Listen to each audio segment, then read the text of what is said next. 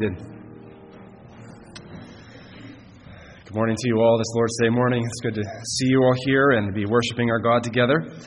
Turn with me, if you would, to our Old Testament reading, Daniel chapter 2, verses 17 through 45.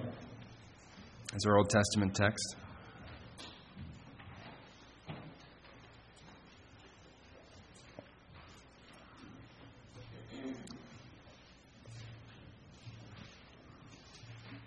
We're continuing to think about the mission of the church. Daniel chapter 2 here looks forward to the kingdom of Christ coming and points us to our New Testament text, which we'll read in a few minutes, Colossians 1:28, which looks more explicitly at the mission of the church as far as discipleship and maturity as Christians, which is what we're considering today. So let's start here with Daniel chapter 2, verses 17 through 45. Then Daniel went to his house and made the decision known to Hananiah, Mishael, and Azariah, his companions, that they might seek mercies from the God of heaven concerning this secret, so that Daniel and his companions might not perish with the rest of the wise men of Babylon. Then the secret was revealed to Daniel in a night vision. So Daniel blessed the God of heaven. Daniel answered and said, "Blessed be the name of God forever and ever, for wisdom and might are his. And he changes the times and the seasons. He removes kings and raises up kings. He gives wisdom to the wise. He reveals deep and secret things. He knows what is in the darkness, and light dwells with him. I thank you and praise you, O God of my fathers. You've given me wisdom and might, and have now made known to me what we asked of you. For you have made known to us the king's demand." Therefore Daniel went to Arioch, whom the king had appointed to destroy the wise men of Babylon. He went and said thus to him, "Do not destroy the wise men of Babylon. Take me before the king, and I will tell the king the interpretation." Then Arioch quickly brought Daniel before the king and said thus to him, "I have found a man of the captives of Judah who will make known to the king the interpretation." The king answered and said to Daniel, whose name was Belteshazzar, "Are you able to make known to me the dream which I have seen and its interpretation?" Daniel answered in the presence of the king and said, "The secret which the king has demanded, the wise men, the astrologers, the magicians, and the soothsayers cannot declare to the king. But there is a God in heaven who reveals secrets, and he has made known to King Nebuchadnezzar what will be in the latter days. Your dream and the visions of your head upon your bed were these. As for you, O king, thoughts came to your mind while on your bed about what would come to pass after this. And he who reveals secrets has made known to you what will be. But as for me, this secret has not been revealed to me, because I have more wisdom than anyone living. But for our sakes who make known the interpretation to the king, and that you may know the thoughts of your heart. You, O king, were watching, and behold, a great image. This great image, whose splendor was excellent, stood before you, and its form was awesome. The image's head was of fine gold, its chest and arms of silver, its belly and thighs of bronze, its legs of iron, its feet partly of iron and partly of clay. You watched while a stone was cut out without hands, which struck the image on its feet of iron and clay and broke them in pieces. Then the iron, the clay, the bronze, the silver, and the gold were crushed together and became like chaff from the summer threshing floors. The wind carried them away so that no trace of them was found. And the stone that struck the image became a great mountain and filled the whole earth. This is the dream. Now we will tell the interpretation of it before the king. You, O king, are a king of kings. For the God of heaven has given you a kingdom, power, strength, and glory, and wherever the children of men dwell, or the beasts of the field, and the birds of the heaven, he's given them into your hand, and has made you ruler over them all. You are this head of gold. After you shall arise another kingdom inferior to yours, and another, a third kingdom of bronze, which shall rule over all the earth. And the fourth kingdom shall be as strong as iron, inasmuch as iron breaks in pieces and shatters everything. And like iron that crushes, that kingdom will break in pieces and crush all the others. Whereas you saw the feet and toes, partly of potter's clay and partly of iron, the kingdom shall be divided. Yet the strength of the iron shall be in it, just as you saw the iron mixed with ceramic clay. And as the toes of the feet were partly of iron and partly of clay, so the kingdom shall be partly strong and partly fragile. As you saw iron mixed with ceramic clay, they will mingle with the seed of men, but they will not adhere to one another, just as iron does not mix with clay. And in the days of these kings, the God of heaven will set up a kingdom which shall never be destroyed. And the kingdom shall not be left to other people. It shall break in pieces and consume all these kingdoms, and it shall stand forever. Inasmuch as you saw that the stone was cut out of the mountain without hands, and that it broke in pieces the iron, the bronze, the clay, the silver, and the gold, the great God has made known to the king what will come to pass after this. The dream is certain, and its interpretation is sure.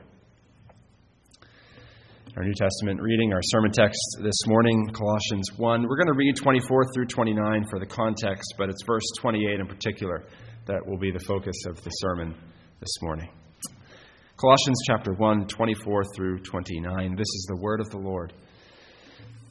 I now rejoice in my sufferings for you, and fill up in my flesh what is lacking in the afflictions of Christ, for the sake of his body, which is the church, of which I became a minister, according to the stewardship from God, which was given to me for you, to fulfill the word of God, the mystery which has been hidden from ages and from generations, but now has been revealed to his saints.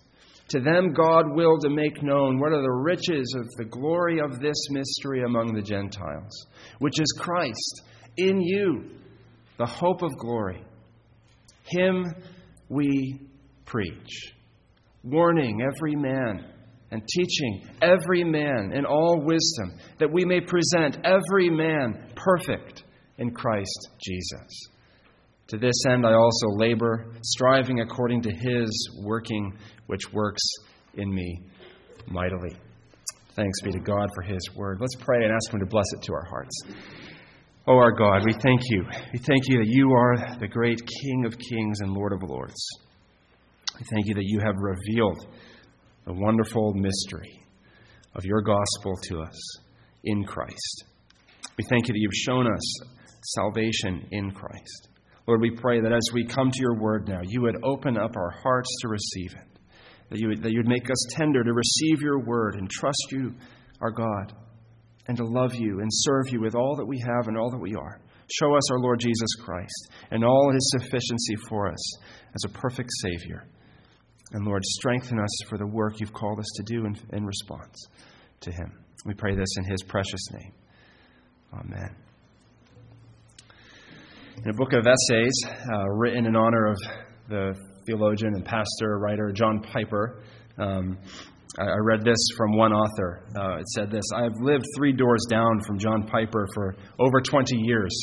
I recall a mutual friend once laughingly remarking to me, it must be like living next door to a nuclear reactor. And given my neighbors, that's John Piper's, intense, restless, competitive, probing, and usual forceful impact on others, and his high-powered, virtual, non-stop generation of compelling spoken and written words, I do see the aptness of Piper the power plant. I read those words quite a while ago, and they struck me. I thought it was a good metaphor for Piper. But as I was considering Colossians 1 and these verses we just read here, they remind me of someone else, much before Piper, who was a power plant himself.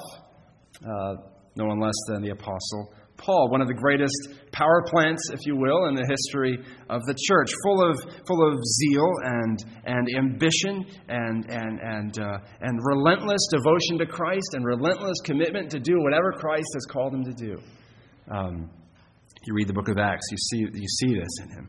He's a man on a mission to bring the gospel of Christ to the nations. But he's not doing it in his own strength. He's doing this mission, but he's not doing it in his own strength. He's doing it by the strength of the Spirit. We read in verse 29, he says, to this end I also labor, striving according to his working, which works in me mightily.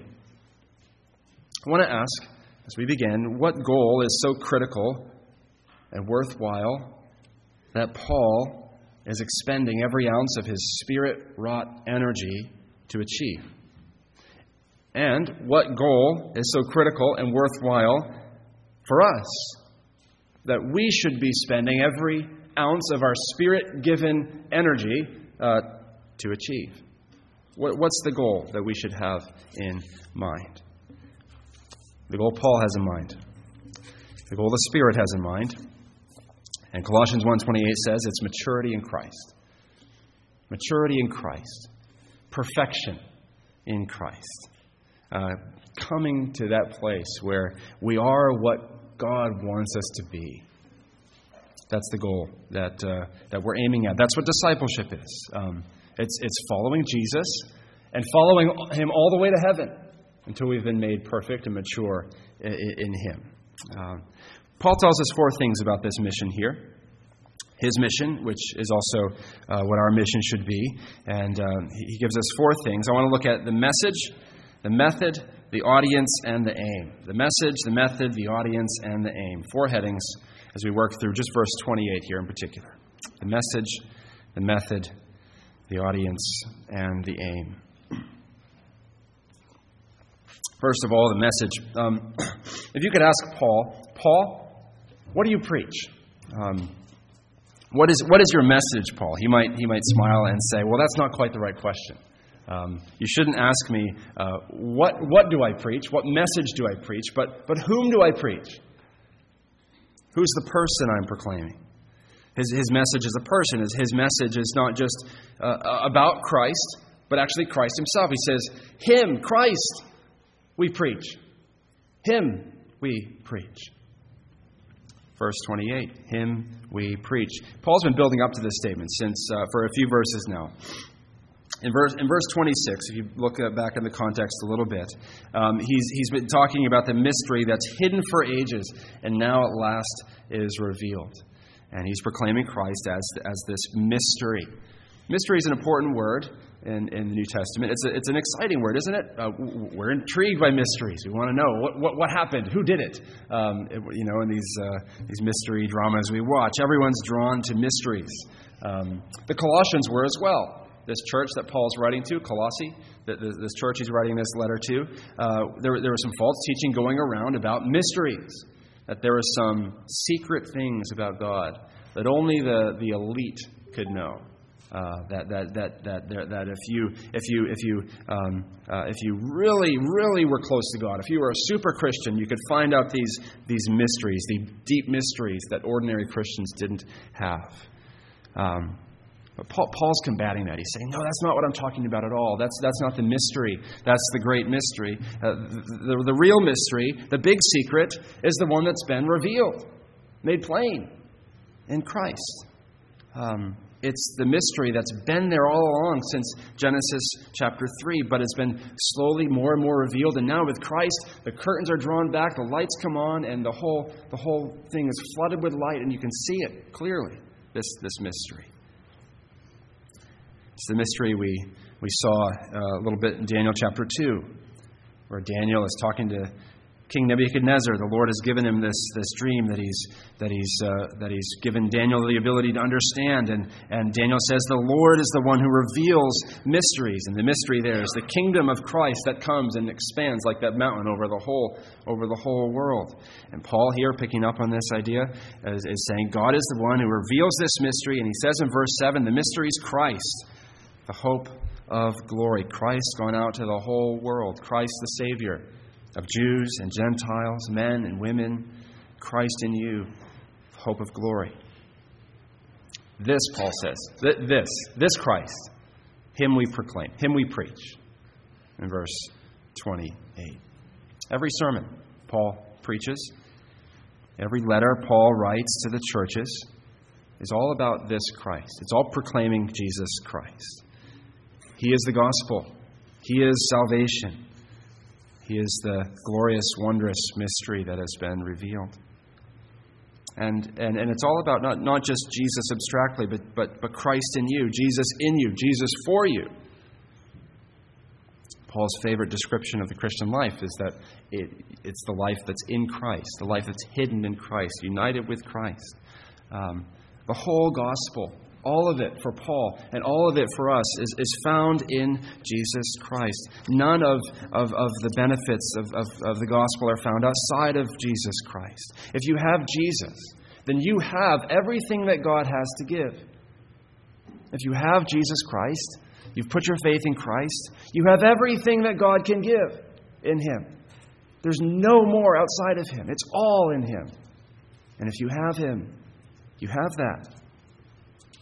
Sinclair Ferguson says, all spiritual blessings are ours immediately and simultaneously in Him. So what else can Paul preach? What else is there to preach except this Christ, in whom are all the blessings that God has to give? Only Jesus. There's no other gospel, no other salvation, no other message for us to say. So Paul says, we preach Christ. One of the old writers puts it like this, commenting on this verse. He says, Jesus Christ alone furnishes Paul with all that is necessary to pacify our consciences, to make glad our hearts, to raise our hopes, to confirm our faith, to inflame our love, to enkindle our zeal, and to establish our constancy, to encourage our patience, to purify our affections, to loosen us from the earth and lift us up to heaven. Jesus Christ is all His logic and all His rhetoric. What is there that is in any way good or great or excellent which is not in Jesus Christ? He alone should occupy the tongues of preachers and the faith of their hearers. Jesus Christ. He's the message. And this means, remember Paul's aim, which we're going to get to in a little bit, about maturity, discipleship, following Christ, Christ-likeness. The aim of that discipleship only happens when you're in union with this Christ, when you have this Christ, when you're walking by faith in this Jesus Christ. That's the message. Do you have Christ? Put your faith in Christ? Is He yours? That's the message. The second thing we see here is the method. How do we get this message about Christ across? How do we preach Christ? What's Paul's method? The next phrase in the verse here, verse 28, spells it out for us. Through warning and teaching and all wisdom, Paul says. Warning and teaching, both of them done in all wisdom. As Paul preaches Christ, he warns and he teaches. He warns, first of all. He's not a timid preacher. Paul doesn't pull punches. He's not preaching to please men. He's preaching Christ. And he loves Christ too much, and he loves those whom he preaches to too much, the church too much, not to warn them and not to challenge them. Like a parent, right? You see your child running towards danger. You warn them because you love them. And so Paul does. What does Paul warn about? He says this is a fundamental aspect of his ministry. What does he warn about? See this in other places in his writings. He warns about the consequences of sin. He warns about the dangers of sin. 1 Corinthians 6, 9 and 10. Do you not know that the unrighteous will not inherit the kingdom of God? Do not be deceived, neither the sexually immoral, nor idolaters, nor adulterers, nor men who practice homosexuality, nor thieves, nor the greedy, nor drunkards, nor revilers, nor swindlers will inherit the kingdom of God. Paul warns against those things, against sin. He warns about the wrath of God revealed from heaven. He warns about the wrath of God that's coming. Colossians 3:6, put to death what is earthly in you, sexual immorality, impurity, passion, evil desire, and covetousness, which is idolatry. On account of these, the wrath of God is coming. He warns about hell, the dangers of the wrath of God in hell itself. 2 Thessalonians 1, he says, when the Lord Jesus is revealed from heaven with his mighty angels in flaming fire, inflicting vengeance on those who do not know God and who do not obey the gospel of our Lord Jesus, they will suffer the punishment of eternal destruction away from the presence of the Lord and from the glory of his might. Paul warns about these things constantly in his ministry, warning people to flee the wrath of God, run to the grace of God.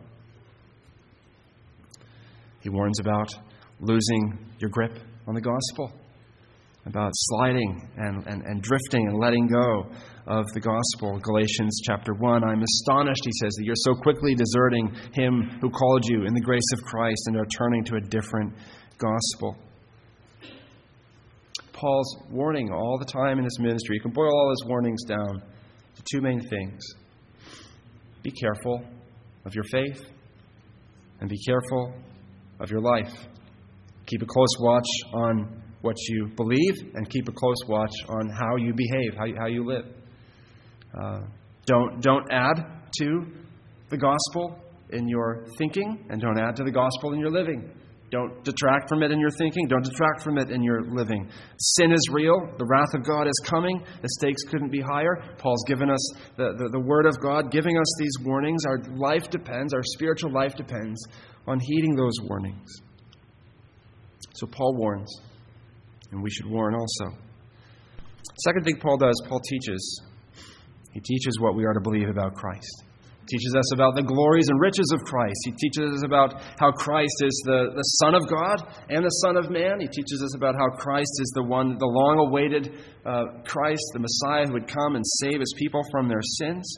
He talks about how Christ is the one who died and rose again from the dead for our salvation, the one who frees us from death itself and brings us into the hope of eternal life and resurrection, and the resurrection at the last day. He teaches us all these things. He teaches us about how to obey this Christ who's poured out his Spirit on us that we might serve him with all that is in us. So this is the method: warning and teaching. Teaching about who Christ is, teaching about how to live for him. How are we supposed to respond to this word here about the warning and the teaching and all wisdom that Paul is doing and that ministers should do and that you and I should be doing as well? Well, we need to say, if the message is coming through this method, through teaching, through words, then we need to ask ourselves if we're listening and heeding those words and obeying those words. This is really the nuts and bolts of discipleship. Listening to Christ and obeying Christ. Getting your mind and your heart and your hands and your feet trained by Christ. It starts with a sermon. Starts with hearing God's Word, Lord's Day by Lord's Day. Hearing it preached especially. Question 89 of the Catechism says, "How is the Word made effectual to salvation? The Spirit of God makes the reading, but especially the preaching of the Word, an effectual means of convincing and converting sinners, and of building them up in holiness and comfort through faith unto salvation." Especially the preaching of the Word, God says. The Catechism says there, reflecting the teaching of Scripture. So we need to be coming to the sermon, ready to hear God's Word, ready with prayerful hearts to receive it. Lord, warn me, teach me, correct me, challenge me, rebuke me, train me, Lord. Show me Christ. The next catechism question, question 90, says, "How is the Word to be read and heard that it may become effectual to salvation?" It says, that the Word may become effectual to salvation, we must attend thereunto with diligence, preparation, and prayer, receive it with faith and love, lay it up in our hearts, and practice it in our lives. That's how we hear the Word, when we read it, when we hear it preached, when we read it on our own. We need to come prayerfully and ready to be changed. We cannot come to the Word of God with hard hearts, refusing change. We need to come ready to be taught, ready to be challenged and corrected and trained. But being a disciple of Christ doesn't end with the sermon or with reading your Bible yourself. It's also a duty that we all have to warn and teach about Christ to one another as well. In fact, Paul says this very thing in the same letter here in Colossians, at the end, towards the end, chapter 3:16. He says, "Let the word of Christ dwell in you richly in all wisdom, teaching and admonishing one another." So in chapter 1, he's talking about how his method is teaching and warning and all wisdom. And then chapter 3, he says, "Now teach and admonish one another with all wisdom by the word of Christ." So discipleship is not just the pastor disciples people in the church or the elders disciple people in the church. That's true, and that needs to happen. But discipleship is also for every Christian to do with every other Christian in the church. It's our duty to one another to be warning each other, teaching each other about Christ, having the word of Christ dwelling in us richly. I need to be encouraging and challenging you to greater faith, hope, and love. And you need to be encouraging and challenging me to greater faith, hope, and love. And with one another as well. This is central to what our church is called to do, brothers and sisters. It's right there in the OPC Book of Church Order. Chapter 2, paragraph 4, "The work of the church in fellowship with and obedience to Christ is divine worship, mutual edification, and gospel witness. Mutual edification, discipleship, building up one another in Christ by the word of God. That's the method. Our mission is to grow in discipleship, grow in maturity in Christ. Our message is Christ himself, and the method is teaching and warning each other by the word of Christ. Third thing we see in the verse here is Paul's audience. Who does Paul warn and teach in all wisdom? He says it 3 times in the verse so that we don't miss it. He says, verse 28, he says, "Him we preach, warning every man, teaching every man, that we may present every man mature in Christ." Paul's audience is every man. And by that, of course, he means every person. Every man, every woman, every boy, every girl. Paul preaches Christ to everyone who will listen. He preaches Christ to strangers. He preaches him in the churches. And in the churches, he preaches with his eye on every single soul there.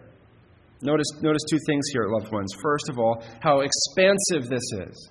Right? The Colossians were being tempted by this false teaching, which says, the real Christians are the elite few who get it and know the inside information. But Paul is saying, no, we teach and preach and warn every man, every single one. The gospel is for everyone. It's for the rich. It's for the poor, the Jews, the Gentiles. There's no elites. It's for everyone. One and the same Christ for everyone. His message is expansive. It's also targeted, isn't it? He preaches one and the same Christ.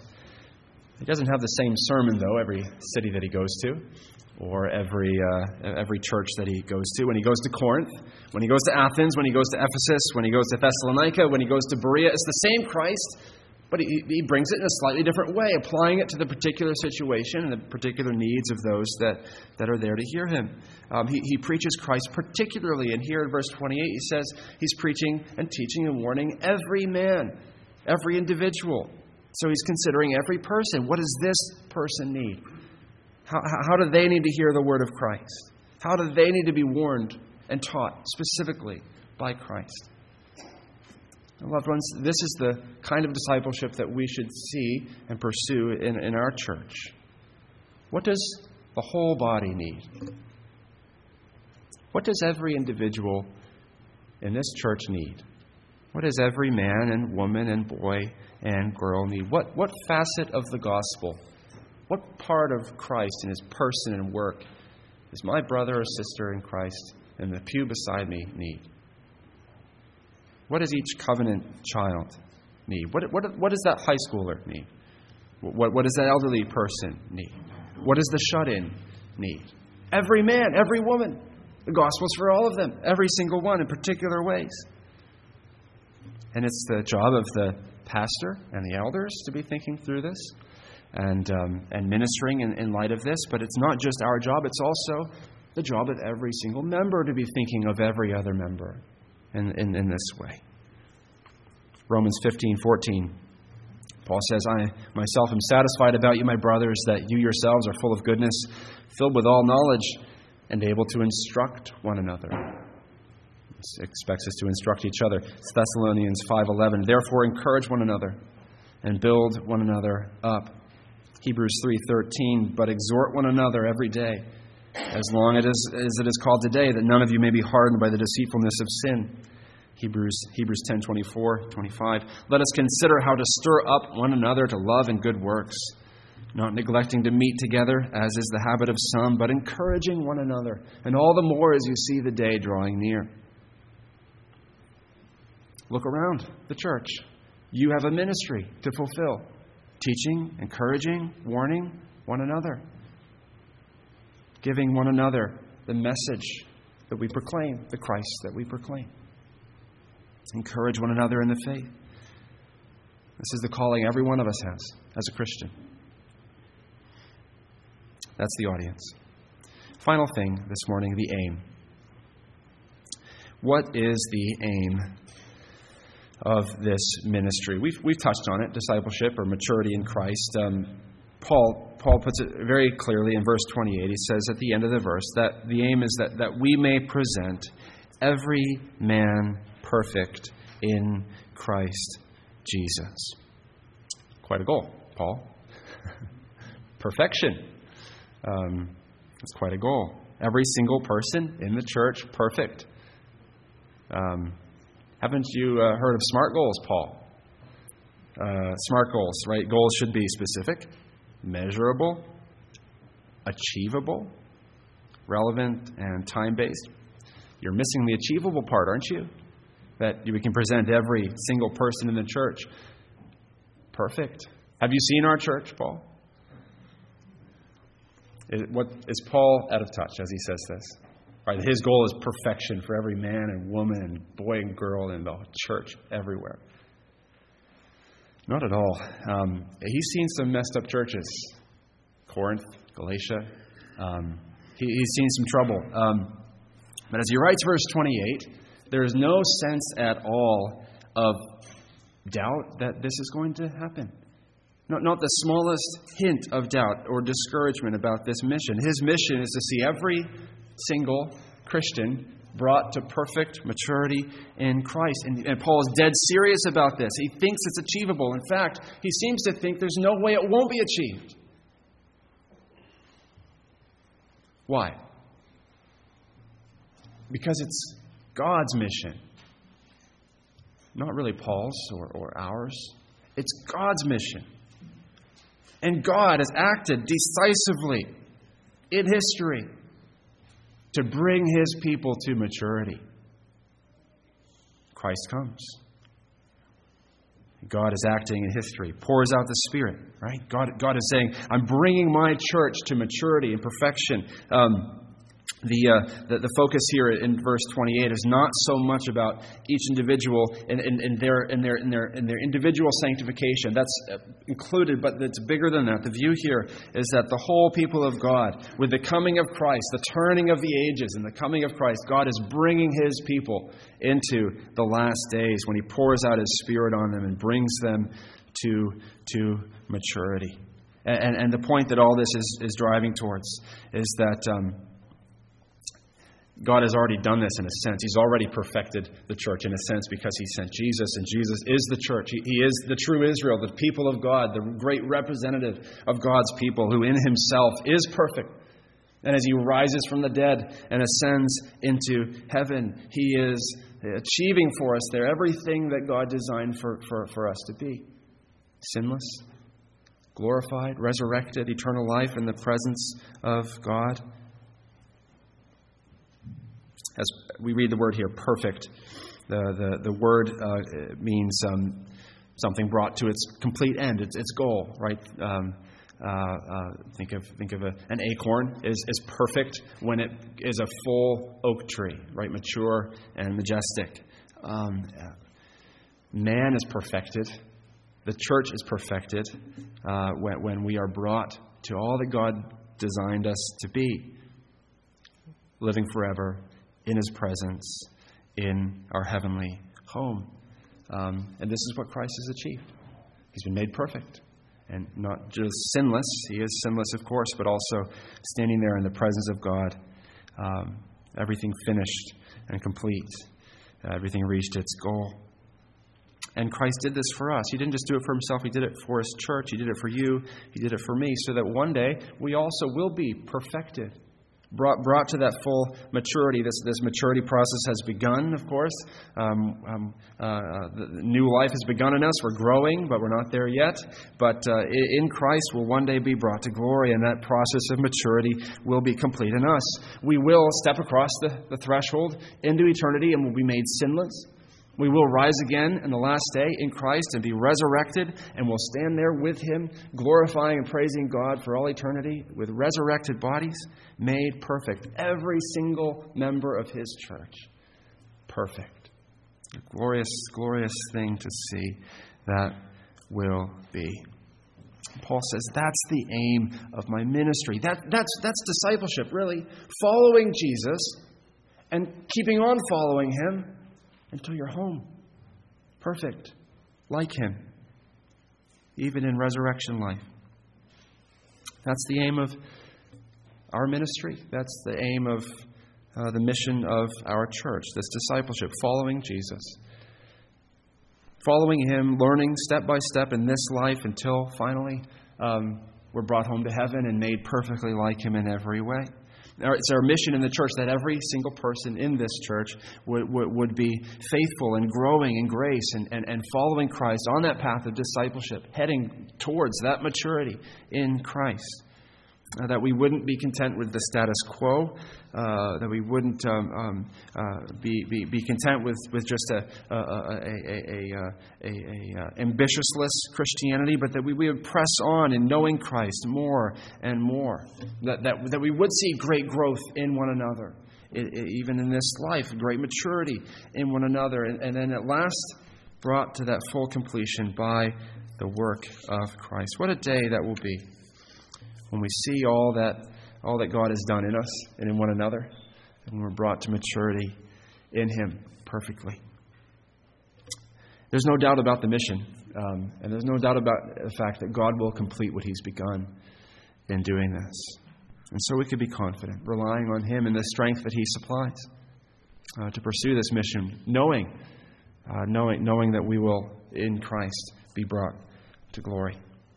So, brothers and sisters, let us be a church devoted to faithfully following Jesus, preaching Christ, teaching, warning everyone, man, woman, boy, girl, everyone in these pews, and encouraging one another more and more in Christ, and so that on the last day we all stand before Him by the grace of Christ, mature and perfect.